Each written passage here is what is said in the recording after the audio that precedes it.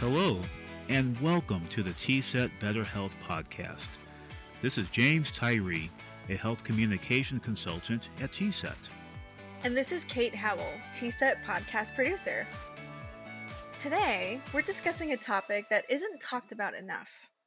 We know that smoking, vaping, and dipping can lead to long-term health problems, which not only hurts the users, but also puts strain on the healthcare system and the economy. But there's another important aspect that suffers at the hands of nicotine addiction: mental health. The manipulation of neurochemicals, degradation of physical health, and financial burden of cigarette and vape use can take a significant toll on one's mood, mindset, and overall emotional well-being. That's right, Kate. Both adults and youth are susceptible to this insidious damage. But the fact that tobacco use can impact the neurological pathways of youth and young adults that are still in development makes this an even more urgent issue that must be addressed. That's why we are so pleased to have three special guests today to discuss the depth of this issue and offer some solutions. First, let's take a deeper look at the impact that nicotine addiction and tobacco use have on the brain with an expert from the Oklahoma Department of Mental Health and Substance Abuse Services. Hi, I'm Tony Stelter, and I'm the Director of Recovery Supports at the Oklahoma Department of Mental Health and Substance Abuse Services. Before we dive in, we have an important shout out to make. Well, first and foremost, I'm a dad to an awesome 13-year-old boy named Ethan. He wanted to make sure I mentioned his name, and I just want to let you know you raised my cool points with him by being on a podcast. Happy to help, Ethan. But just to be clear, your dad was already cool. Tony overcame his own struggles with smoking and vaping and now dedicates his professional life to helping others do the same. That's pretty rad if you ask me. I've had the privilege to work for the Oklahoma Department of Mental Health and Substance Abuse Services in direct care in a variety of programs and facilities, and most recently, prior to this position, at the Oklahoma County Crisis Intervention Center as their assistant director. I'm a licensed professional counselor and also a person in recovery. I'm a certified peer recovery support specialist. I'm also a former smoker and vapor. Now I get to serve as the Director of Recovery Supports and oversee several great programs, including an employee assistance program for the state, wellness, peer support, chronic health, and then a new problem gambling certification for counselors. What got me into this line of work was the opportunity to take my experience and skills and bring them to a new area, but also opportunity to learn and grow myself. Tobacco use, I started using when I was 15. I also have lived experience with behavioral health disorders, substance use and mental health. It was a big part of my life. And to be honest, it was hard and it took a lot. And I still work on it every day to overcome that and get into recovery. And quitting tobacco was one of the hardest things. I think we would be wrong to not do what we can to provide resources, support, intervention, and tools for our clients to quit using nicotine products. Tobacco cessation and physical fitness has been such a great addition to my wellness journey, and I love getting to do what I can to help others. So, this is personal for Tony. There are deep psychological, behavioral, and cultural elements that go with use of any substance, but some among us are even more vulnerable. People who struggle with mental illness or behavioral disorders are significantly more likely to use substances in general, but especially nicotine products. And talking about that relationship between mental health and tobacco use, individuals with behavioral health conditions smoke at a much higher rate, so that included me, than those that do not have behavioral health conditions. And those with severe mental illness are even a higher rate than that. Some pretty staggering statistics that go along with that is, so people with behavioral health conditions who smoke cigarettes are 4 times more likely to die prematurely than those who do not smoke. People with behavioral health conditions die about 5 years earlier. Additionally, individuals with serious mental health disorders who smoke die almost 15 years earlier than individuals without these disorders who do not smoke. Beyond the potentially dismal health outcomes, nicotine is a cruel conductor of the orchestra of our brain chemistry. It creates a vicious cycle that has the user chasing a sensation that's designed to leave them unsatisfied. nicotine has mood altering effects, releases those dopamines when you get that effect, but you have to start using more and more to get close to that effect. And our bodies become addicted to it. And that withdrawal is unpleasant. And the impact it has on our body isn't good either. The reason that it feels good when you smoke after you've become addicted is because when you start getting stressed out and having those withdrawal symptoms, and then smoking relieves those. But the reason that you're getting relieved is because you are addicted and you're having to continue smoking that. So you're beholden to that, that nicotine addiction, which is not a great place to be. Depression can be similar in some ways too, because it sucks your motivation where you don't want to do those things that you know are good for you and that make you feel better, which then makes you feel even worse. And you just keep going down into this deep hole. Nicotine addiction can correlate to that in some ways, That's pretty grim, but it gets even worse. People who take medications for mental illness and use nicotine products may be unknowingly sabotaging their own treatment. I think a big thing that's important to mention when it comes to nicotine and tobacco use disorders is that it affects with medications. A lot of the medications we use for those of us that have behavioral health disorders, such as, psychotropic medications, antidepressants, it has a negative impact on the effects of those. Nicotine is a stimulant, and so it also affects our sleep, which is an important part for our physical health, but very much important for our mental health. I've lived experience with vaping too. And what I noticed, and I think what we're seeing with a lot of others too, is that there's a little bit less stigma when it comes to vaping. And so you feel more comfortable doing it in more places. But what that can do is lead to using higher amounts of nicotine and using it more often in more places, which I noticed with myself too. I started vaping a lot more than I was when I was using cigarettes whenever I switched to vaping, thinking that might be a way for me to quit smoking, but it actually led to me using higher amounts of nicotine in the long run. So what's being done about this? What services are out there to help people who want to break this destructive cycle? Well, I love this question, and I'm excited to talk to you about it because we get to do a lot of cool things. We have our partnerships with TSET, Oklahoma Healthcare Authority, and the Quit Line. Our agencies do a great job referring folks to the Quit Line. I think over 50% of the Quit Line referrals come from the Department of Mental Health and Substance Abuse Services and our partner agencies and facilities. I think one great aspect too, one thing we're doing is peer support and the integration of tobacco cessation into like our peer support certification training. We have wellness coaches. Both of those services are Medicaid compensable, and they're provided at our agencies, our community mental health centers and certified community behavioral health clinics. And it's an integral part of that. And so those folks with that lived experience are meeting people where they're at. A lot of times they have quit using tobacco themselves or in the process of them. So they're able to really get on folks' level and help work with them. They provide support groups, which we provide trainings on doing those support groups. So we're just really doing a great job, I believe, at integrating tobacco cessation. We've partnered with a company that has an app. It's called Just Health.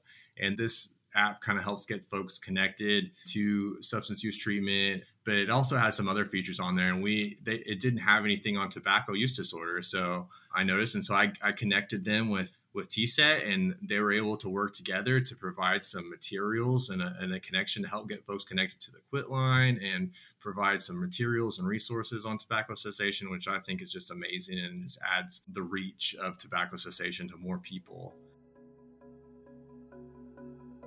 As anyone who's quit smoking or vaping will tell you, physical withdrawal is only part of the challenge. The psychological and emotional components of breaking any habit are just as powerful as the addiction itself. But with these resources, and even more developments on the way, we can find recovery, and we can help others find it too. Quitting smoking's hard. I get it. I've been there, but it'll improve your life. And I know it's hard, but let us help you. Let us get you connected to resources. We have a bunch out there, and we'd love to help you do that. So, and that goes within, family members and friends of folks that may be getting our services too. We can help get you connected as well. So just let us help you, and we want to do everything we can.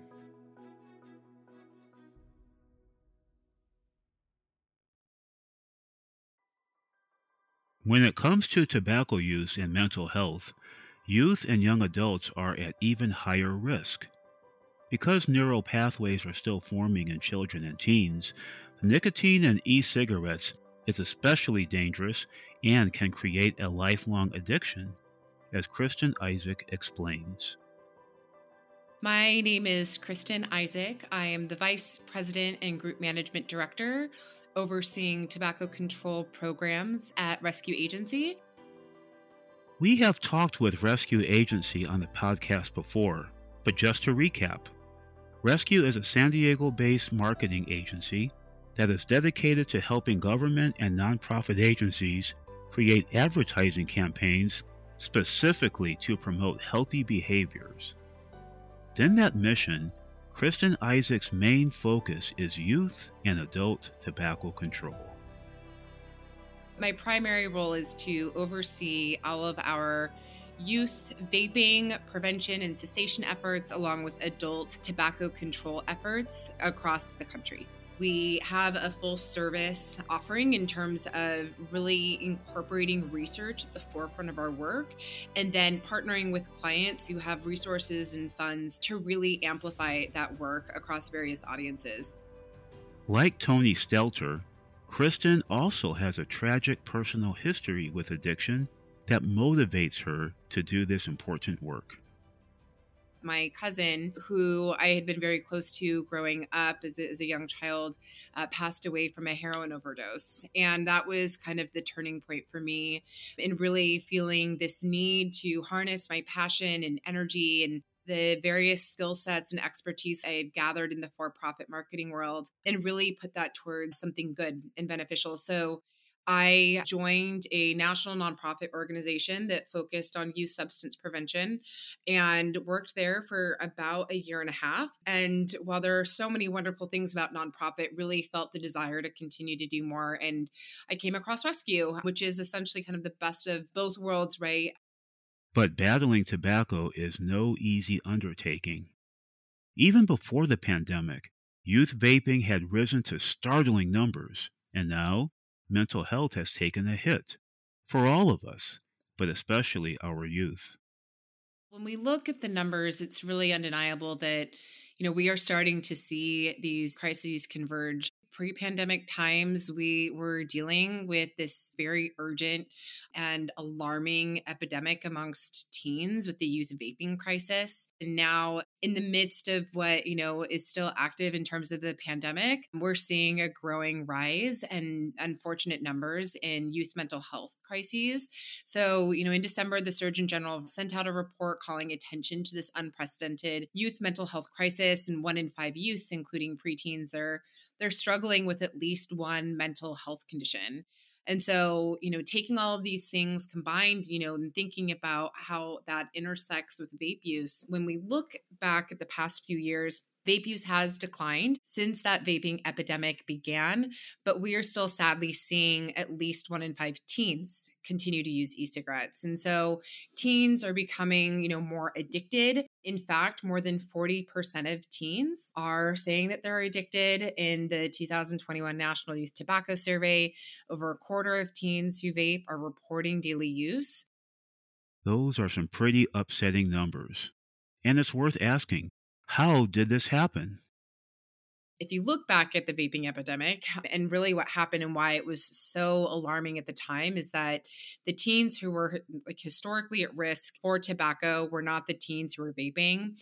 And a lot of this has to do with how the vaping industry marketed to teens. So various industry brands used a lot of influencers, a lot of youth, flavored marketing to try and pull these teens in. And so now these teens have, become addicted. And these, again, were the lower risk teens that we would not typically expect to be using vape products. And so when we look at the reasons for use back when the vaping epidemic began, it was, social curiosity. They wanted to fit in. And then maybe some of them were using to cope. And now when we look at the data today, the top 2 reasons teens are actually using vape devices are to relax and get calm and to deal with stress and anxiety in their lives. So this is really where those crises converge. and the problem, honestly, that's surrounding it, because teens are vaping nicotine because they perceive it to have a positive impact. But the reality is that nicotine can mess with neurotransmitters in their brain that affect their mood. So they're vaping because they think that it's having a positive impact, but in reality, it's actually having a negative impact and making their mental health problems worse. And there it is again, that vicious cycle. It's natural for teens to experience stress, especially during a pandemic, but what seems like an escape is actually an aggravator. It's really important that we are acknowledging the reality of teens, and we're thinking about that, rooted in the data and the things that we're seeing across the board, and creating messaging that helps them connect the dots and really understand how their vape use could be actually having a net negative impact on their life. You have to think about the current reality that these teens are struggling with. They're dealing with mental health, they're dealing with addiction, they don't know how to quit. And a lot of teens have expressed to us in our research that they don't feel like a traditional quit line sometimes is meant for them. There's resistance to picking up a phone and calling someone. They may not think that they have a real problem. They don't want their parents to find out. So what is rescue agencies' approach to this problem? That is where Quit the Hit comes in. So Quit the Hit, it's an Instagram-based virtual intervention that we developed in partnership with the University of California, San Francisco, and a think tank out of Silicon Valley called Hope Lab. And the goal of this intervention is to provide support and ease teens into the quitting process. So it's 5 weeks of quit support with a live moderator. Teens who participate receive daily education and group challenges in a group of peers. Within this 5-week program, teens are supporting each other. We are offering baby steps and bite-sized, tangible goals for them to achieve to delay the time of day, for example, that they are first picking up their vaping. In fact, we don't even offer the quit day until day 13 because we know that you need to have a plan and you need to have a quit date. And so these are some key tenets of the cessation process that are very unfamiliar to teens in general. It is this kind of empathetic and knowledgeable approach that can actually change the landscape of youth vaping here in Oklahoma and across the country. And so really the goal is to help them feel like they're not alone and normalize the quitting process. Vaping started as a social activity. It felt like a safe way for teens to rebel. And so teens don't want to feel like the only person in their peer group who's quitting. So that's really one of the advantages to having a group setting. So we create this structure, we create this program for them to feel like it's attainable and they feel empowered and emboldened to quit long term.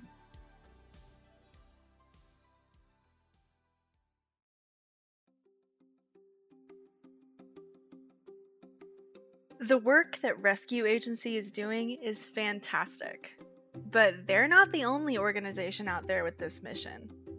As a matter of fact, National Jewish Health has been on the case for a considerable amount of time as well. I'm Thomas Ilioya. I'm the Clinical Director for Health Initiatives at National Jewish Health. Just like Tony and Kristen, Thomas also has personal experience with the specter of addiction. I was a youth smoker. I have a lot of people who use commercial tobacco products in my family. Both smoking and dip or chew smokeless tobacco products. And I got my first cigarette from my older brother. And I loved it the very first time. I got a really good head rush. I didn't feel sick from it, and I wanted to do it again. And so whatever money I could make from small jobs, I turned around and spent on cigarettes. And I'd usually go to some of the older kids at school, and I'd ask them to buy them for me. And I loved menthols. They were so much easier to smoke. They went down really nicely. Not really surprising that young people like flavors, and so menthols worked for me. Fortunately, Thomas quit and started a career in social work, which led him to National Jewish Health.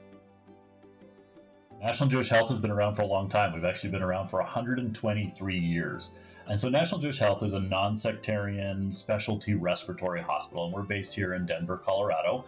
And we actually treat people from around the world who really need that extra care or have really unique lung illnesses, or maybe you're not able to get a diagnosis because there's something really different about their lung condition. And so we have people come from all over the world to get care at National Jewish Health. We were actually founded as a hospital to treat tuberculosis. And that was way back in 1899.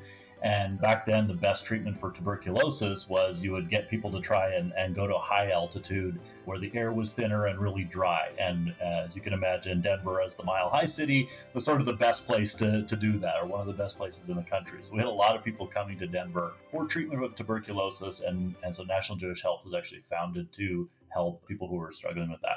So we're a nonprofit organization, a nonprofit hospital, which means that every dollar that we earn through our clinical programs goes right back into that mission of helping people really live out their healthiest lives. So National Jewish Health has been on the cutting edge of public health and technology since the 1800s. In continuance with this legacy, they've created a program for teenagers that TSET has brought to Oklahoma, My Life, My Quit. So we have the My Life, My Quit program is really our youth cessation program. It's really geared towards helping people who are under the age of 18 be able to quit using nicotine-containing products, primarily around vaping, but any kind of tobacco product, whether it's cigarettes or chew, or if they're even using cigars or any form of tobacco product that contains nicotine in it, we're here to really try and help them with quitting. And so My Life, My Quit actually grew out of the need to specifically address vaping among young people. When we were looking at the data from sort of 2016, 2017, we could see that rates of vaping or using electronic cigarettes was really increasing quite exponentially among people who are under the age of 18. And we were hearing a lot of calls in news media from parents, from teachers, from healthcare professionals saying there's no treatment available for youth who are becoming addicted to nicotine from using these products, and we really need to have some sort of service. And we were kind of surprised by that because as a quitline provider, we've always served people who were under 18. In almost all of our state quitline programs, the minimum age has been under 18 for years, in some cases since the program was founded.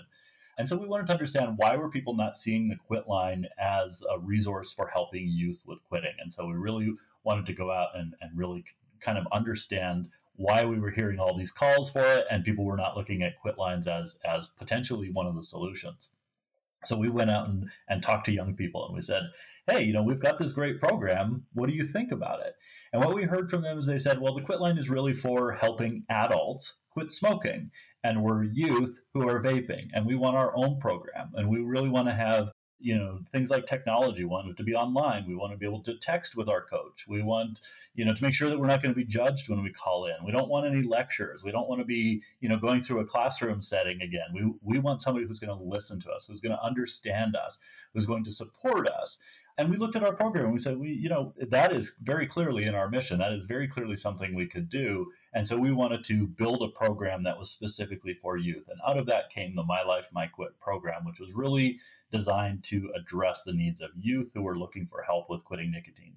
And so out of that, we used our quitline program. So we still have telephone coaching available for youth who are looking for services over the phone, but they can work with a coach over text, or they can use the online chat system on our website and connect directly with one of our coaches. And the online program can walk them through if they're just looking for a little bit of low-touch support and they just kind of want to build their own quit plan. They can do that through the website. And then they get text messages that kind of try to keep them on track and work them through the process of quitting. And it's really non-judgmental. It is all about, what are your goals? How are we going to help you? This is your quit plan. The coach serves not only as a source of reliable information, but also as a trusted confidant, someone who can provide support through role-playing difficult conversations, such as with parents, doctors, or vape-using friends.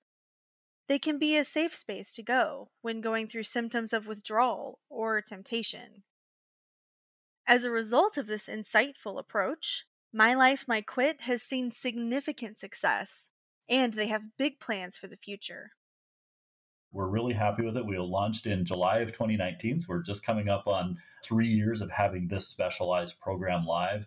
And we've served over 4,000 youth from 25 different states across the country who have been engaging in this program. And of course, very happy to be able to offer this service in Oklahoma.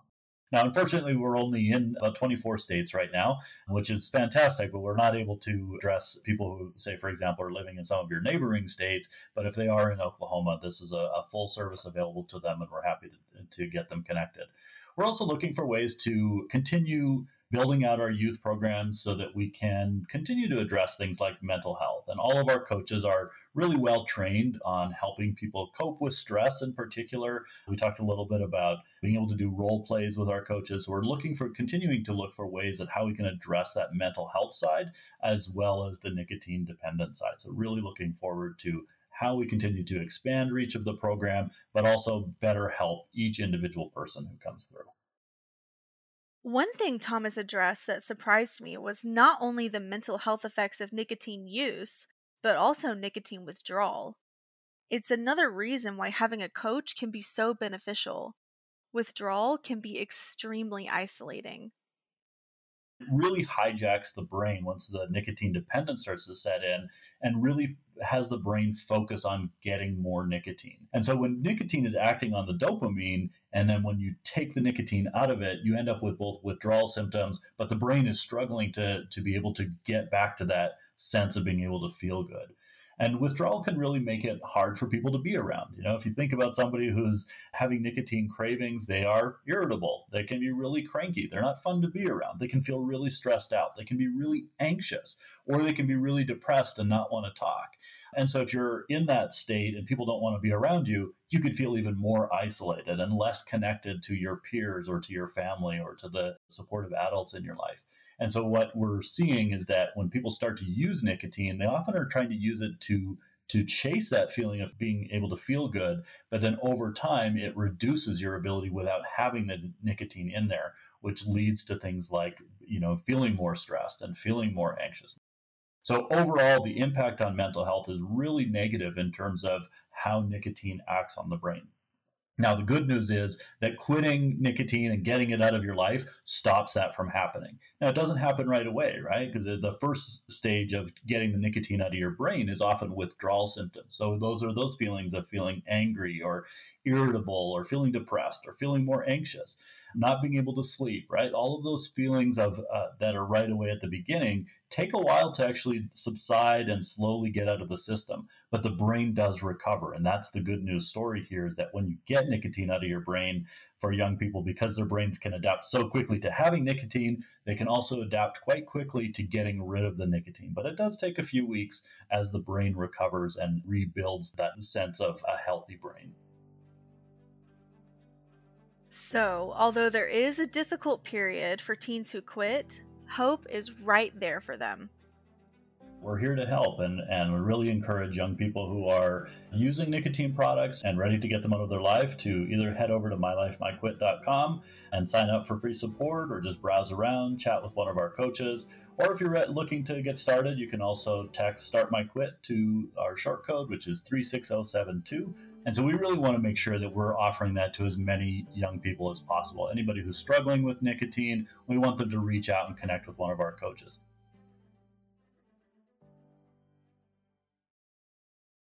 Nicotine is highly addictive and detrimental to the body, but also has a significant impact on the mind and emotional well-being of its users. But between the Oklahoma Department of Mental Health and Substance Abuse Services, Rescue Agency, National Jewish Health, and of course TSET, Oklahoma has reliable resources for any adult or young person who may need some extra help in quitting. These resources include the Oklahoma Tobacco Helpline, which can be reached anytime or any day at 1-800-QUIT-NOW and online at okhelpline.com. And if you'd like to learn more about what TSET has to offer and the kind of work we do for public health in Oklahoma, please visit our website at tset.ok.gov. You can also find our full podcast archive complete with transcripts at tset.ok.gov/podcast. And please be sure to follow us on social media at Oklahoma TSET to stay up to date. We'd like to extend a sincere thank you to our special guests, and to you, our listeners, for joining us today. So until next time, this is James Tyree. And Kate Howell. Wishing you peace And better health.